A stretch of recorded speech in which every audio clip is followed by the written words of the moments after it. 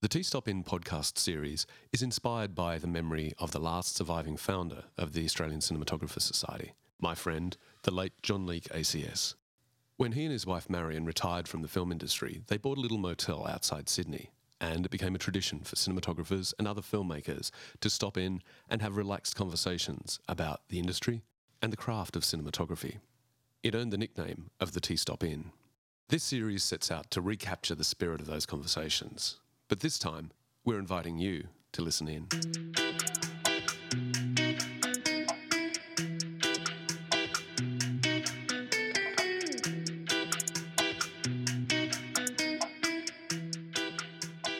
The T-Stop In.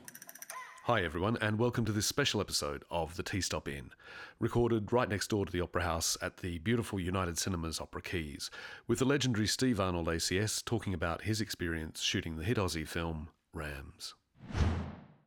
Congratulations on the film, Steve. Thank you. Yes. How did this project come to you? Well, I'd already been working with Jeremy on a couple of projects. This is my third film with him. And he mentioned that it was coming up, and he rang me and said, "What do you think about Anamorphic?" And I said, "Propos of what?" And he said, "A film." And I said, "Oh, okay. Sure, it depends what it is, but yes, look, it could be interesting." And he told me about the film and said, "We're thinking about doing a movie in West Australia." He told me a little bit about it. And I knew the film, the original Icelandic film, which I'd seen before. I was already familiar with the story. Yeah. So that conversation about Anamorphic, where did that go next? Well, he was interested in anamorphic lenses, and we'd shot a widescreen thing before, but he was interested in the glass, the particular look of the anamorphic, As it is, it's a classic look, and it was well suited to this movie because, in a sense, it's a Western. And anamorphic's such a great look. So he said we should do some tests and, would we be able to shoot anamorphic digitally and all that thing, So what was the process of testing the anamorphic glass? Well, I thought, great, anamorphic. I mean, I like anamorphic. It's always good fun. It has its own particular look and its own particular, qualities. But I thought I'd give him a look at the different sorts of anamorphic. So we went into a bit of a test. I rang Panaviz, and they're always great because, of course, they've got such a great range of anamorphic glass. So we tested Super 35 type of looks. We tested large format, which was just starting to come in. This movie was shot 2018, so there was just some very elementary large format systems around.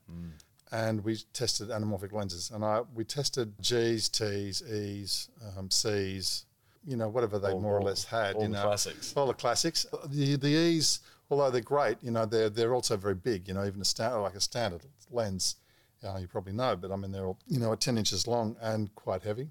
So we were more interested in the smaller ones. But the Ts, the Gs, and the Cs kind of sat with that, and also the DXL2. We tested that too with standard lenses.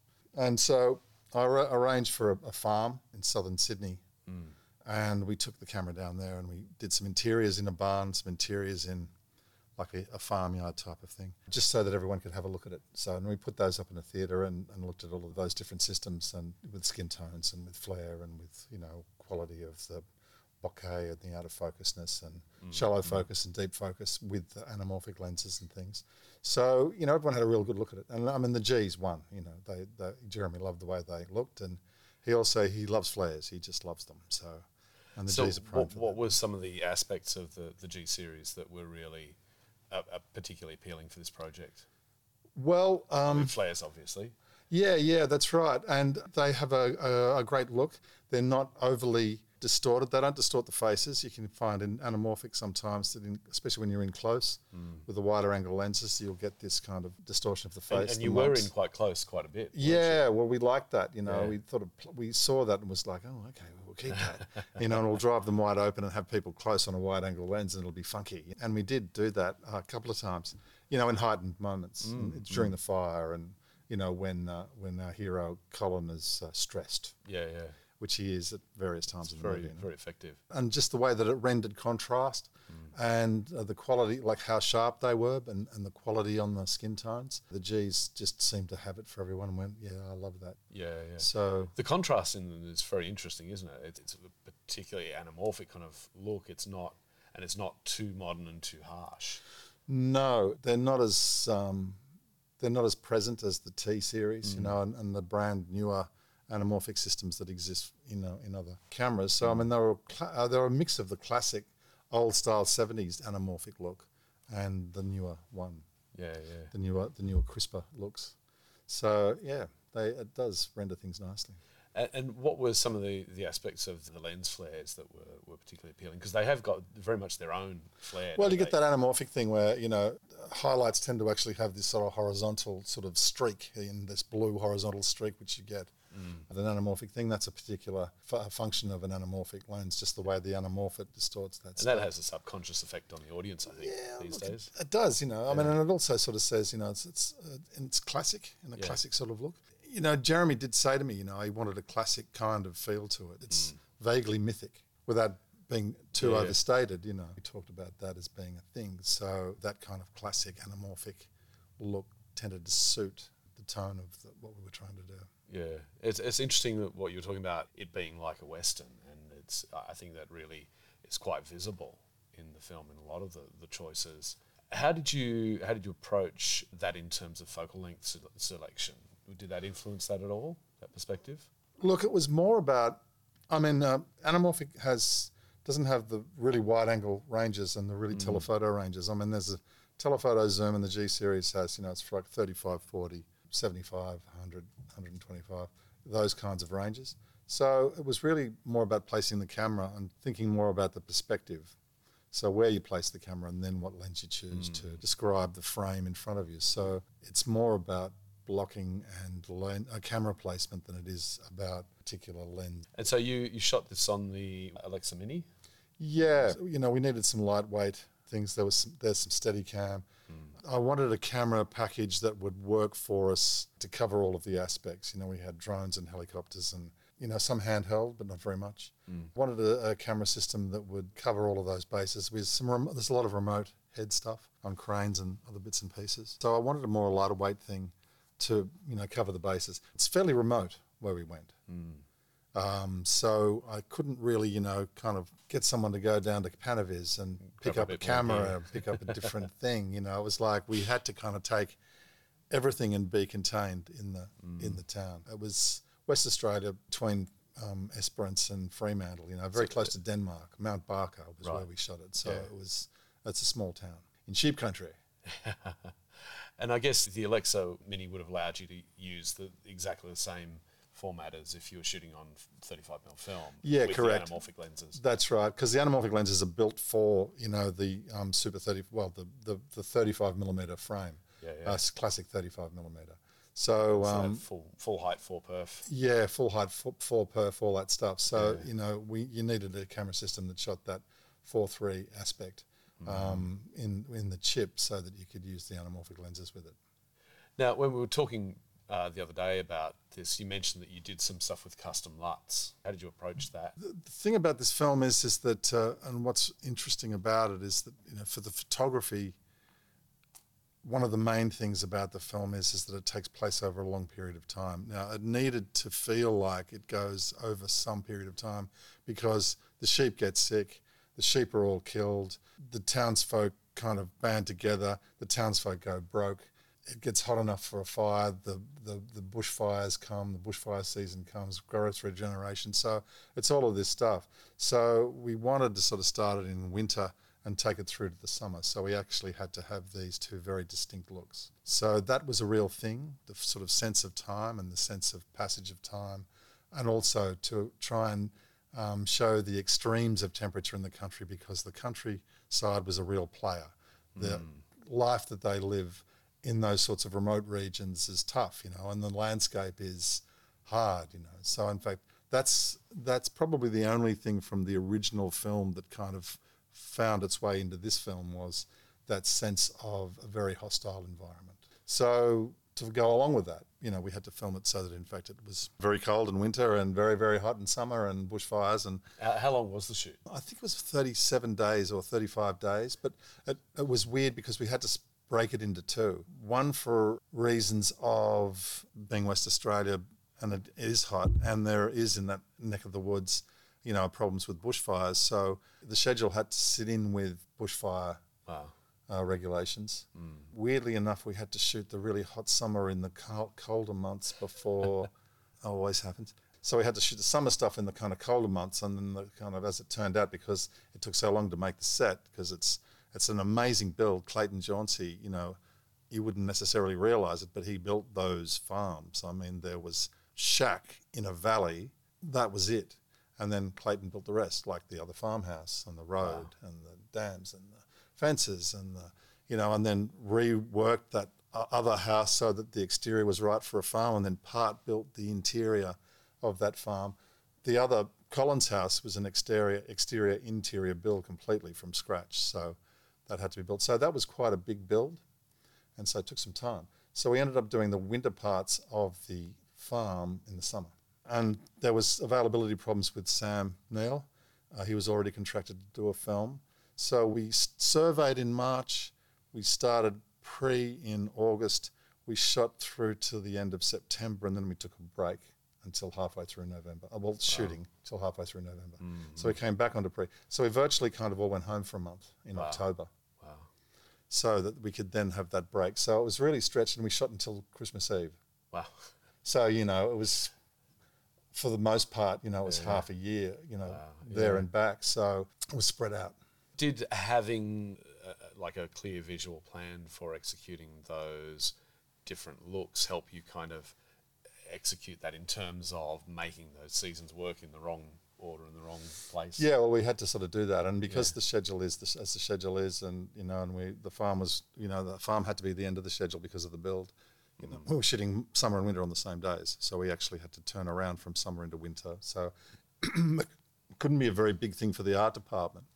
And I said, well, what are we going to do about, the first day of pre-production? I walked in and said, okay, what are we going to do about summer and winter? And, everyone said, you're going to do it. And I was like, okay, great. So, it was up to us to kind of like work out with Clayton and everybody how we could work out making summer and winter. Part of that whole thing was to, use some LUTs to actually help take the overall colour cast either a bit cooler or a bit warmer or whatever.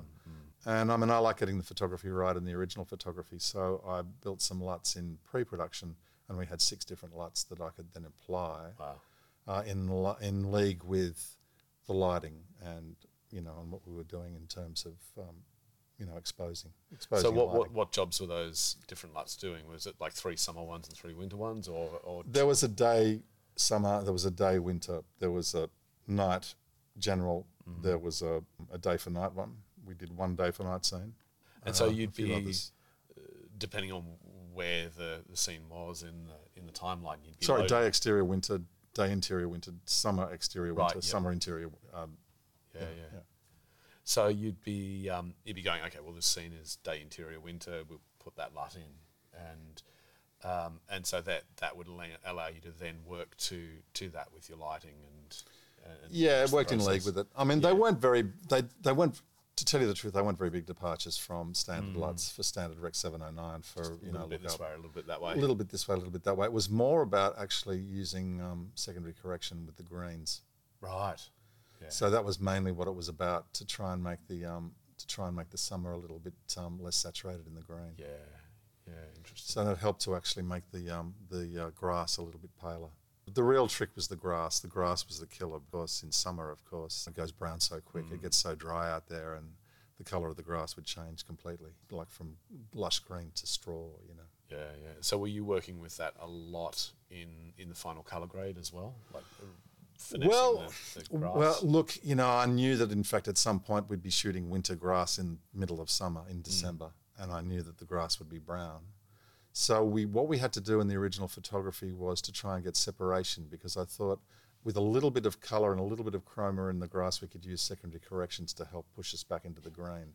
But it needed to actually have separation from other things. So we couldn't have, the grass right up against a lot of things. We used mud behind the grass on the buildings, so it actually made a darker background from where the grass edge was, so you wouldn't get any of those problems. We wanted to avoid any kind of like bleed or anything like that as much as possible.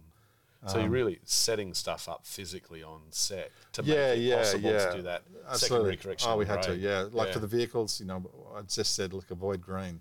Don't get the tractors that are bright green, like as some tractors are. The cars, just avoid all of that. I mean, I said the same thing to Tess. I said, can we avoid green? And she said, no. In the costumes, it's like, no, how can you avoid green in the costumes? I said, okay, well, if you can avoid grass green, lime green, yellow green, that would be good. And she went, maybe. So it almost became like a green screen kind of situation there. Kind of almost that sort of thing. But also to making sure that, we moved sheep out of some pastures for some scenes because it would have been too hard. And as it was, we needed to do some rotoscoping just to kind of get separation because the fence lines might go that sort of strange slight greenness there. So we had to do a little bit of that. So yeah, so there was a bit of work in post. There was probably about 2 days just to actually sort of like, which is pretty quick for that amount of stuff. Oh, there's a lot of shots. Yeah, you can imagine. Yeah, totally. So in fact, trying to do it in camera kind of like really saved it. As much. Yeah. Otherwise, it would have been total visual. Like it would have been 300 visual effects shots, or 400. Yeah, all kind of manually rotoscoped. And all that stuff. Which would have been expensive. Yeah, expensive and time consuming. Yeah, and all that stuff. Not much control. Yeah, so we actually managed to do all of the color timing within the grading, as opposed to making visual effects shots out of them. Wow. So great. That was good. So that was a save for the production. Yep. Given the amount of juggling of seasons and all that, that's pretty impressive. Yeah. So we did. So how much grading time did you have all up? Not much.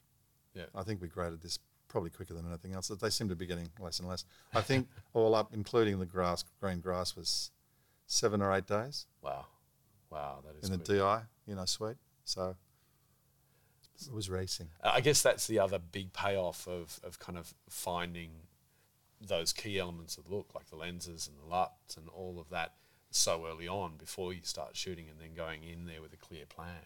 Yeah, it's good. You're going with a clear plan, and I mean, you follow what you want to do, and I mean, I think it just helps you. If you try and leave it all to the very end, you don't see enough of it to kind of realise what you need to do.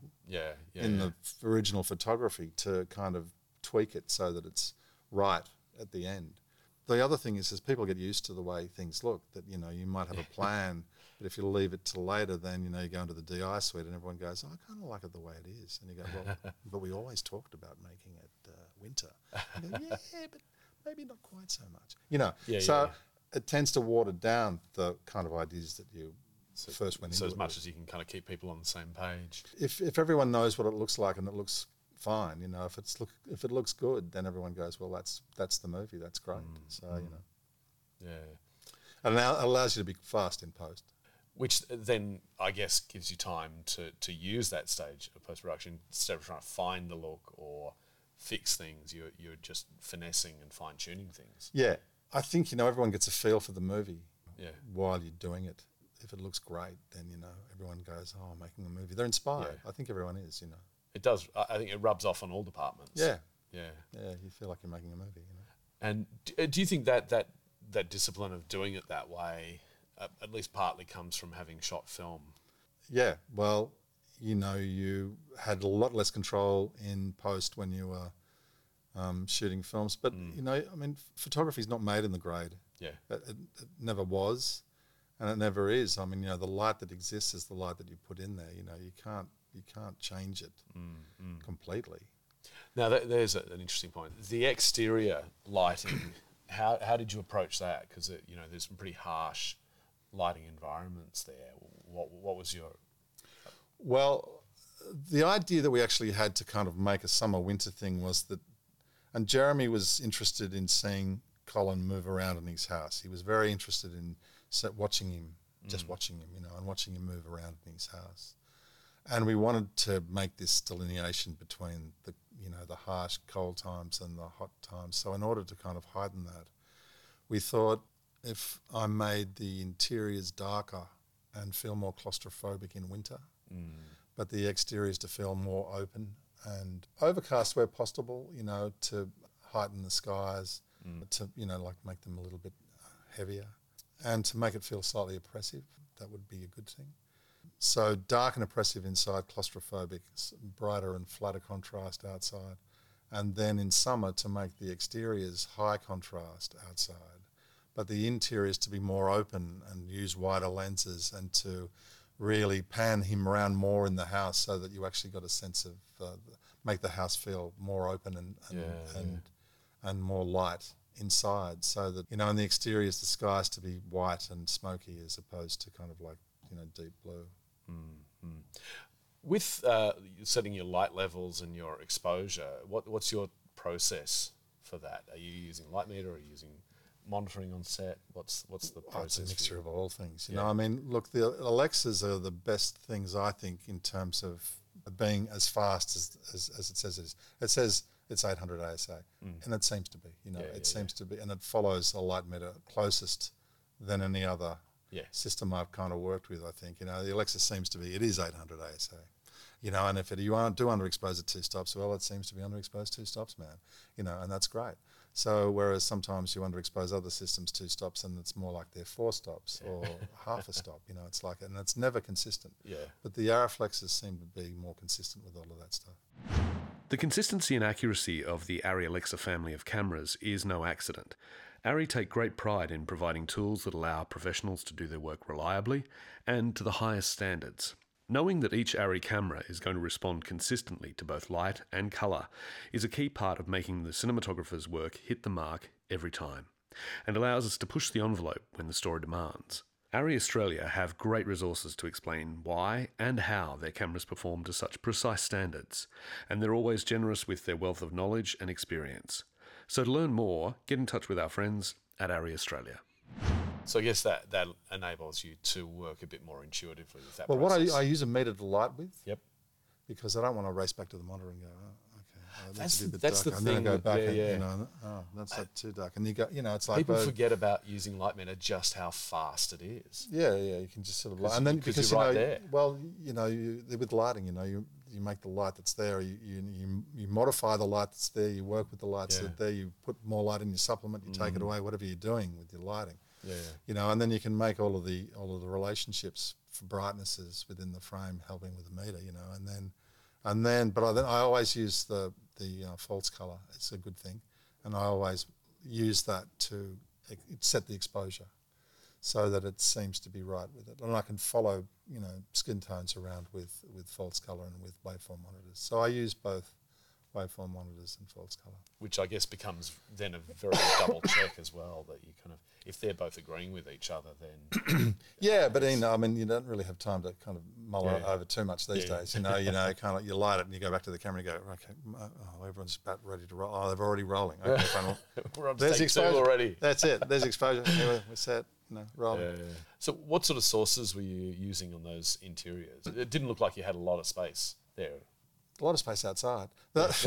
For the farmhouse, because there was all of that stuff in the movie about being under the house and making the area under there where, you know, they feed the sheep and they do all that stuff, it meant that the house was actually quite high off the ground. It was like shooting a set that was a story off the ground. I mean, I like naturalistic sources, you know, if it's daylight, I like pushing it in from the outside. Although when Colin is secretive, they closed the place up, so there was a lot of blinds. Then I was using soft lights inside, you know, roughly from where the windows were, and you know, and matching the colour temperature of the blinds. Clayton and I chose the draperies, you know, so we could get that kind of warmer look, that sort of summery, warmer look. So when you're pushing light in from outside, HMIs, what sort of Yep, power? HMIs. Well, look, when I took the job and knowing it was going to be in the great outdoors, Aidan and Janelle said to me, we'd really love you to shoot the film. I'd say, well, that's great. I'd really like to shoot it. They said, and we'd really have to tell you that you can't use 18Ks. And I said, oh, okay. All right.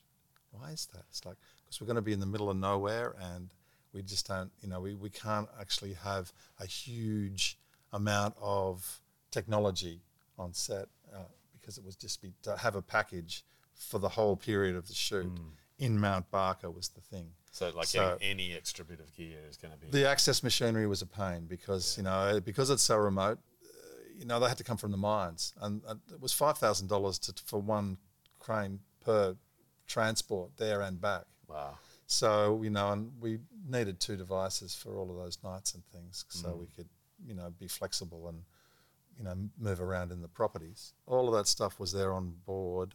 So the access machinery came in as a special thing, but everything else we had. And Jean van der Meeren's very well. I got some Dinos rather than use 18Ks. I used Dinos and DNets, Right, yeah. which are fantastic. If you probably all know them, but they're tungsten lights. There's 12Ks or 24K lamps. So they're grunty and they're warm and they look great. And we also had a full range of HMIs and T12s. We had T12s, Dinos, DNets, and everything from 6K down. Oh, and I had a 12K. Sorry, and a 12K HMI as well. Yeah. So we had a fair bit of technology there. I didn't have 18Ks. But you had stuff you could work around that with. Yeah, and we used a lot of light mats as well, and they were very good. They're quite quick, and you could slide them in and just have a little bit, just touch the light a little bit here and there. So you'd be punching in through the windows and then you get a light mat in there sometimes. Light mats as well inside, but I like tungsten sources too, so I'd be bouncing. It's a lovely character of 350. tungsten light, Yeah, isn't there? they look good. Yeah. The idea is that it's natural lighting, like it's real light, it's organic, it's real colour source motivated. I like kind of that sort of thing. In a more urban or a industrial environment, I'm happier to shoot with more Kino Flow LED things. Yeah. Mind you, having said that, the brand new things, these the RGB fixtures. The last movie I've just finished, we were shooting that mainly RGBs. Yeah, they were great. Yeah. Or a mixture. So on Rams, what was your approach to the exterior lighting? Well, like I say, a softer contrast for winter. Yep. For summer, quite contrasty. Sometimes in the summer stuff, particularly with the fire, I didn't light it at all. In fact, I used anti-fill. I took light away. Wow. Yep. Heighten the contrast. To make it feel more harsh. Yep. And give it a bit more exposure. So maybe expose more for the shadow side and let the highlights burn a little bit more. Yeah. Certainly for the winter, I'd use polar screens just to polarize the skies to make some more saturation in the sky, and use a lot more like 20 bys and 12 bys. Mind you, I couldn't use 20 by stuff in the valley a lot because it gets windy there, and it was a mammoth effort trying to maintain a couple of 20 bys in that kind of windy area. Wow. But the valley was beautiful. It was a 360-degree view. Parongarups on one side and the other mountain range, whichever it is, starts with S. Anyway, I've forgotten now. Anyway, but it was like and it was, you could pan around and there was, it was perfect, So, but it was windy. Now, did you see rushes or anything through the shoot, or you just... Look, the DT very kindly made me some full resolution frames, and I had my own laboratory there, I guess. I had, a computer there and a monitor so I could check that stuff. Yeah. But no, we didn't really have rushes. At one point, it was like there was a school hall and had a projector in it. We went in there and we tried our level best to kind of line it up, but it was a bit trippy when we went in there. Happen. Man, I tell you what, it was like, I needed a drink after it. I started looking at it and everyone went like, oh my God, because the lookups were slightly different than kind of standard kind of Rec 709 and it looked like I was on acid while I was shooting it. It had some very weird effects. So anyway, I just, and some of it was very dark and some of it was too bright. It took the extremes. It was just going to throw you way off. Yeah. Look, everyone was very good. They said, I'm sure it looks great. I said, yeah, I think it will.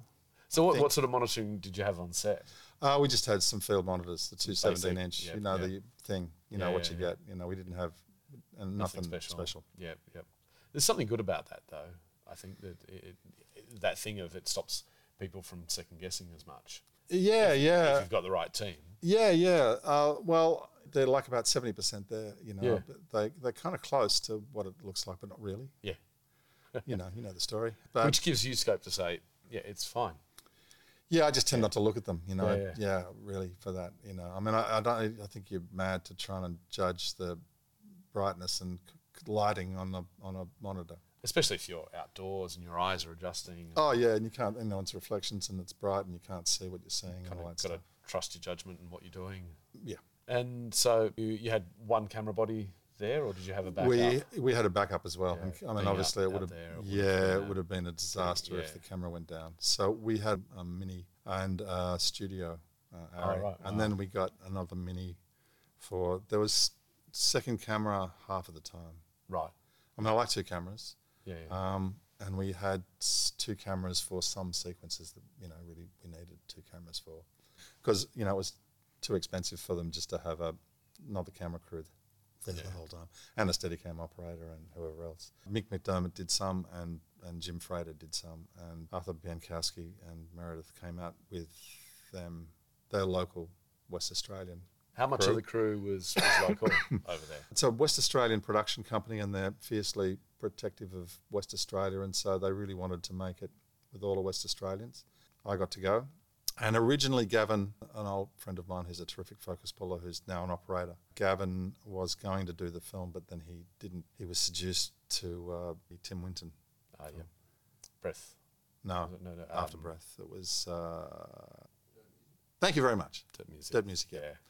And so I brought Stephen Heisler from Sydney and Orla Hughes, who were camera crew that are local here that I've worked with a lot. But the rest of the crew's West Australian. And what was it like working over there? Oh, great. Yeah. I've done several films there now. Yeah. Through the course of the shoot, how did you, when you did go to the 2 camera scenarios, how did you approach the lighting for that? Did it change how you were doing things, or? Oh, really? No. You know, I don't try and fill for both cameras. You know, I just sort of light it for one thing. It just depends on where you put the 2 cameras. Yeah. Were you ever cross-shooting, or were you just sort of down the Jeremy line likes more? to do that. A lot of directors do. Well, yeah, it's that kind of performance. Let's get the whole Yeah. scene in one. But I mean, in this sort of situation, you know, especially with 6 or 7 people in a scene, like when we have those scenes with the townspeople, we're always 2 cameras with that. And so we were shooting. But, you know, I mean, we'd set cameras and then we'd turn around and then I'd relight and then we'd have the 2 cameras in other places. So for the most part. But there's tricks you can do to still get a nice look for the lighting and cross shoot on people. So, you know, I do it. Such as? Oh, just where you put the key lighters so that in fact you're not, one's completely backlit and the other one's completely frontlit. You know, you just actually sort of put it somewhere in the middle so that it looks right. Or maybe sometimes it is nice for one person to be completely backlit and the other person to be frontlit. I like 2 cameras because it allows you that much more coverage, you know, especially in dialogue scenes. And otherwise it Coverage can be is a very precious static. thing, isn't it? Oh, sure, you know. I mean, and this one, because Jeremy was very keen to make the most out of the town, because one of the things that he wanted to do was to show the townsfolk more as well. He didn't want it just to be about the brothers. He wanted to bring the whole town into it. So, and it is a very evocative of that kind of Australian town, isn't it? yeah. You know, there was a real effort to make that. You know, and so there's a lot of people in those sort of scenes. So, you know, we needed to have several cameras just to get all of that stuff, but also to make a variety of coverage to keep it, you know, interesting in the cut. What's that collaboration like between you and Jeremy Sims now? I mean, you've done several films together. Yeah, we've done 3 now. So, 3 films. Yeah. To tell you the truth, we didn't really talk to each other a lot about this. I mean, I guess we've now settled into a thing where we speak about it in very broad terms, and we kind of have a couple of conversations, you know, and you'll talk to him and he'll go, yeah, that's enough now, we'll talk later, you know. Okay. Yeah. We're kind of finding it as we went, but... Sometimes with those kind of conversations, less is more, isn't it? Well, it's good to have a broad Yeah. kind of approach, like as in this is what we're interested in and this is how we're going to do it. Then, you know, you just always have that in the back of your mind so that any decisions you have to make are always informed by these... Anchored to that. Anchored to that kind of approach. And it tends to help keep the photography consistent, you know, if you're always being informed by that approach that you've worked out. But, yeah, we don't say a lot. It just seems to happen. Yeah. Which is a good thing. That's It is, I guess. That's one of the ways you know it's working. Yeah. That's right. Absolutely. Yeah, absolutely. Yeah. Now, did you use any filtration on the lens on this? Just NDs? No, polar screens and NDs. Yeah. You know, look, I did have with me some classic softs. I thought about using them on Miranda, but you know, she's got a lovely look. And I said to Jeremy, "Are you very concerned about seeing any lines on her face?" And he said, "Not really. I think we should celebrate that." Well, of course. Yeah. You know, so that's it. So Yeah. sometimes I use grads too. You know, even with the DI in mind, I still use them. Yep. I guess it's another one of those elements of being able to control something before you get to the DI. Honestly, it's some things I leave. Like sometimes, you know, if there's a hot wall or something like that, I think I'll fix that in post. Yeah. But you've got to kind of also know that, you know, you're going to be there in post because sometimes I haven't been available to go and do the post, and then you think, there were some things I wanted to fix. So, or things that I was going to do later, but no one would ever notice. No one would ever do them, because that was just... Yeah. So it's only me who just sort of says, in just your mind. just put a window on that wall, will you, and just pull that down a little bit for me. Yeah. So I've got to ring them and sort of say those things. Yeah. Whereas I guess if you're, say, with a grad, putting that in and it's done, you don't have to trust that you're going to be there and remember to do that or have time to do that or whatever it's a bit of both. Yeah. And I guess it's always now this balancing act of how much do you do on set or with filtration, how much do you do in the DI, and what's the balancing act like for you with that? What's the thought process? Well, look, because you can change a lot in the DI, I don't use a lot of colour filters anymore. I used to use them all the time, for film especially. And still sometimes, to try and make really, really orangey warm effects, it's actually better to do it with the lighting, to use lighting gels, and some warming filters, because trying to make a really warm orange look seems to be hard in digital world. It either goes red or it goes brown, or it looks very monochrome, and it tends to taint the blacks and end up being shit.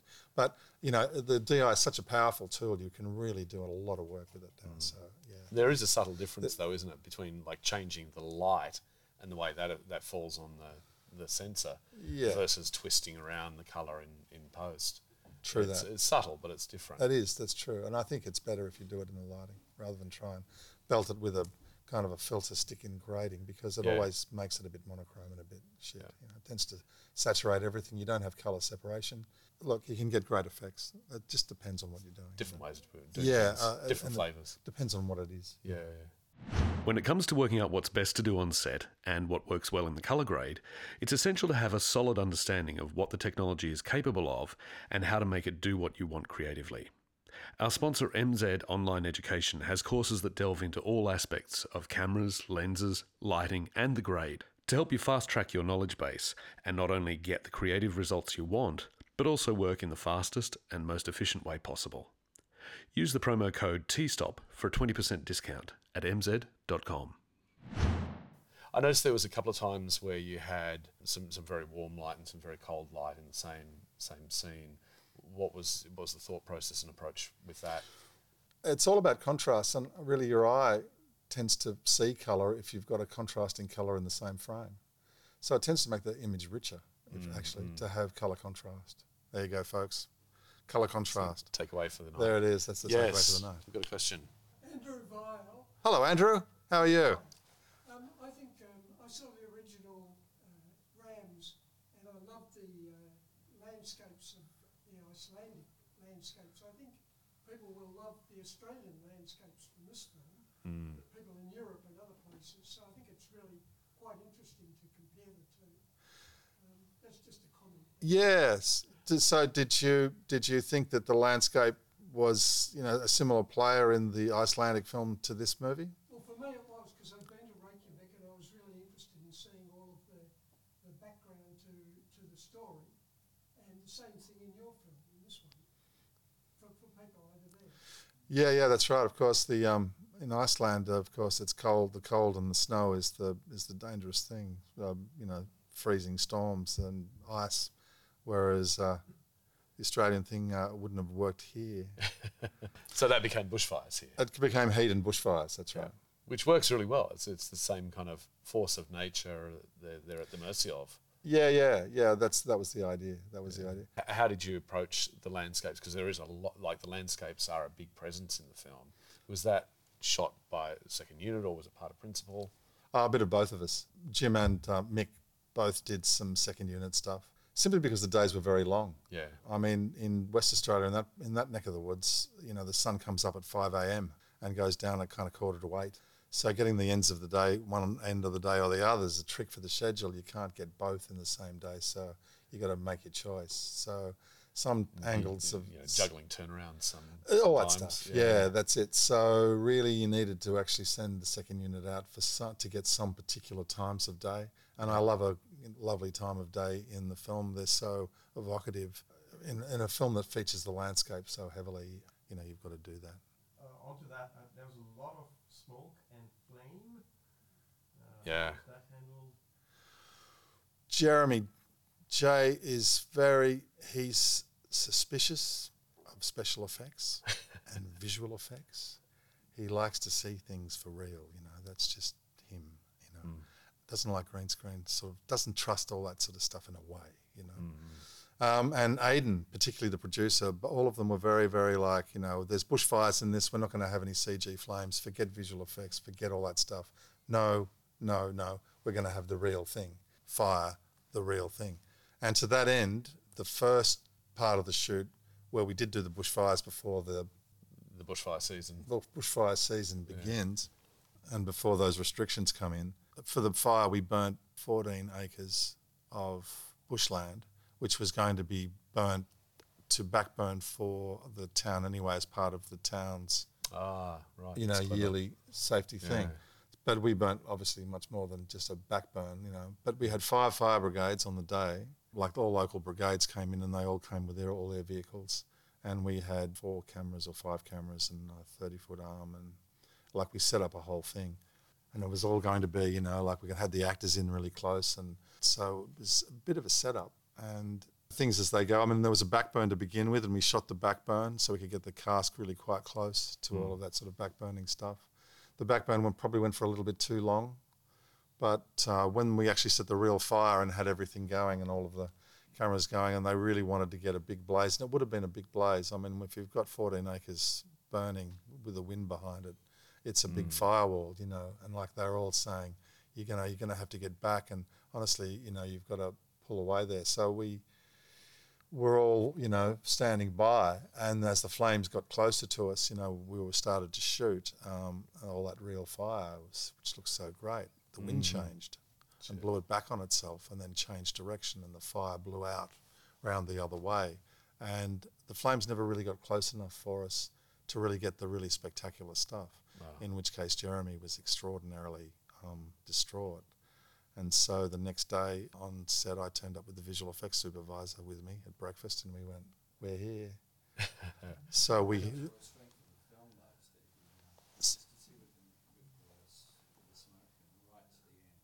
Yeah. Oh, look, absolutely, yeah. Well, I mean, look, there was visual effects for the big bushfire stuff with Sam, and there was those scenes where Sam's kind of right in the middle of the fire and all that sort of stuff was largely CG. We had some real flame effects there, but as I say, the production really wanted to see, the real thing. So Dan Oliver came across with a 6-man effects crew, and we had, a truckload of stuff. I mean, there was big smoke machines, the big Ritter fans. We had ash candles. We had fake ash. We were making, because part of the thing, there's a great book called Train Dreams that actually has a fantastic scene of a bushfire, and it talks about ash falling like snow. And it was something that we thought it was a great idea. So the effects team, made sort of like flurries and rainstorms of ash, and we had... That's right. Yeah. No, we really wanted that. We were really trying for that. So that we had 6 people doing flame and doing smoke and ash and wind for the most part for all of that stuff on the beach and in the bush for all of the fire scenes. To what extent did the digital VFX come into the fire? Well, what actually was weird was that in fact there was, weirdly enough, when we were shooting the scenes where the veterinarian comes to the farm and she sees sheep poo there and then springs him. There was a fire that wasn't very far away and there was a wind that blew a lot of smoke in, and it looked great. And so we had some real bushfire smoke there for one day, but the problem was that scene was a lot earlier than when we originally had the idea of smoke coming in. But then came for us to actually sort of like put more smoke in, so we started to do more smoke. And then we did most of it mechanically, but there was some visual effects smoke that they did as well. So Tony Bannon and Sandbox did a lot to augment the real mechanical effects that we had. But when there's smoke, there's real smoke there.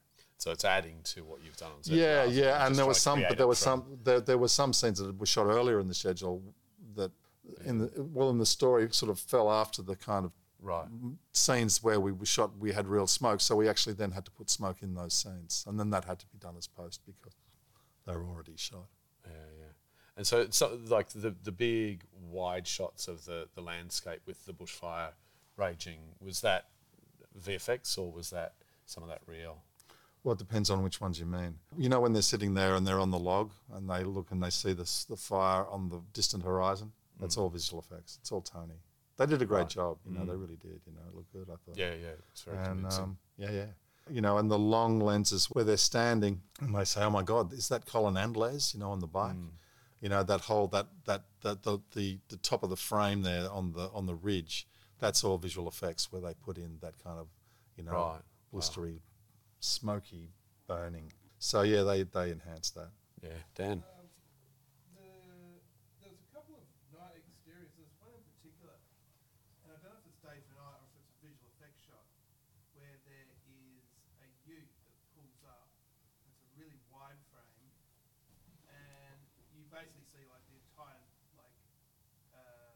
vista of like the landscape, which of course you can't light for night.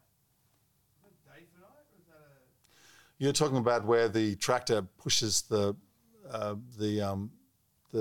all of the poo into the dam. Yeah, that was day for night because I mean I looked at that. I looked at that and I thought, Very good day for night. oh, thanks, man. Yeah. Well, it's a matter of actually scheduling it to get it so that you get the light right there. And I mean, you know, really to do day for night properly, you actually need the sun and a blue sky as the best kind of conditions. So it's either cross-lit or three-quarter backlit or something. So we scheduled it specifically, and we, in pre-production, kind of plotted out where everything would go so that, you know, we had a real plan for that. Is there a sky replacement as part of that? No, it was just polar screens and yeah, no, we did it all in post. It wasn't a visual effect. It was. It looked like, I think people forget about day for night, and It was very convincing, wasn't it? I thought it was one of the best day for night shots I think I've seen actually in recent times. There was, Thanks, man. I remember John Seal had a talk about Mad Max and like all of that day for night, all that night stuff is all day for night. And each of them That- very different. All day is very different. Yeah, but in a way, I think that was kind of almost a fantasy sequence. So that night had a real dreaminess to it.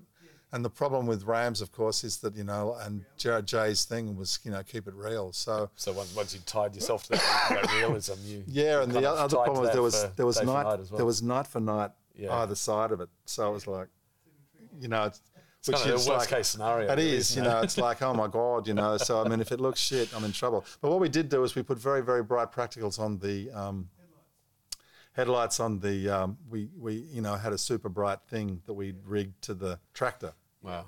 And we were lucky, you know. I mean, I've tried to do day for night before in some films, and I've done all sorts of things using black and white and infrared and all sorts of shit. But look, you know, the problem with it is that if you get a white sky, you know, you're in trouble. You know, if you get overcast and no sun, then day for night can look really a bit fake, terrible, in fact. Going back to night scene, Yep. there was a sequence at the beach where the two brothers were on the little 4x4. I'm guessing that was shot right on Twitch. Yeah. And graded and then exposed to be night. We shot from about 4:30, and I was nervous that, in fact, we would to try and get it all in. So we started on the beach a little bit earlier because it was overcast, and so I did some stuff that was, you know, still quite bright. But then, Were you underexposing and messing with the white balance at all? or- no, I didn't. I didn't mess with the white balance. I think that's possibly dangerous. Yeah. You don't want to starve the negative of colour. But I did make it a little bit heavier. But again, we were lucky, you know, because in fact the background of the sky was relatively blue, but in fact there wasn't any direct sun on it, so it made quite a nice dusk. So, I mean, the initial stuff, you'll see it in the film when the bike drives up onto the beach and you're on the beach. You don't see very much of the interactivity of the headlights on the actual sand, but you do later.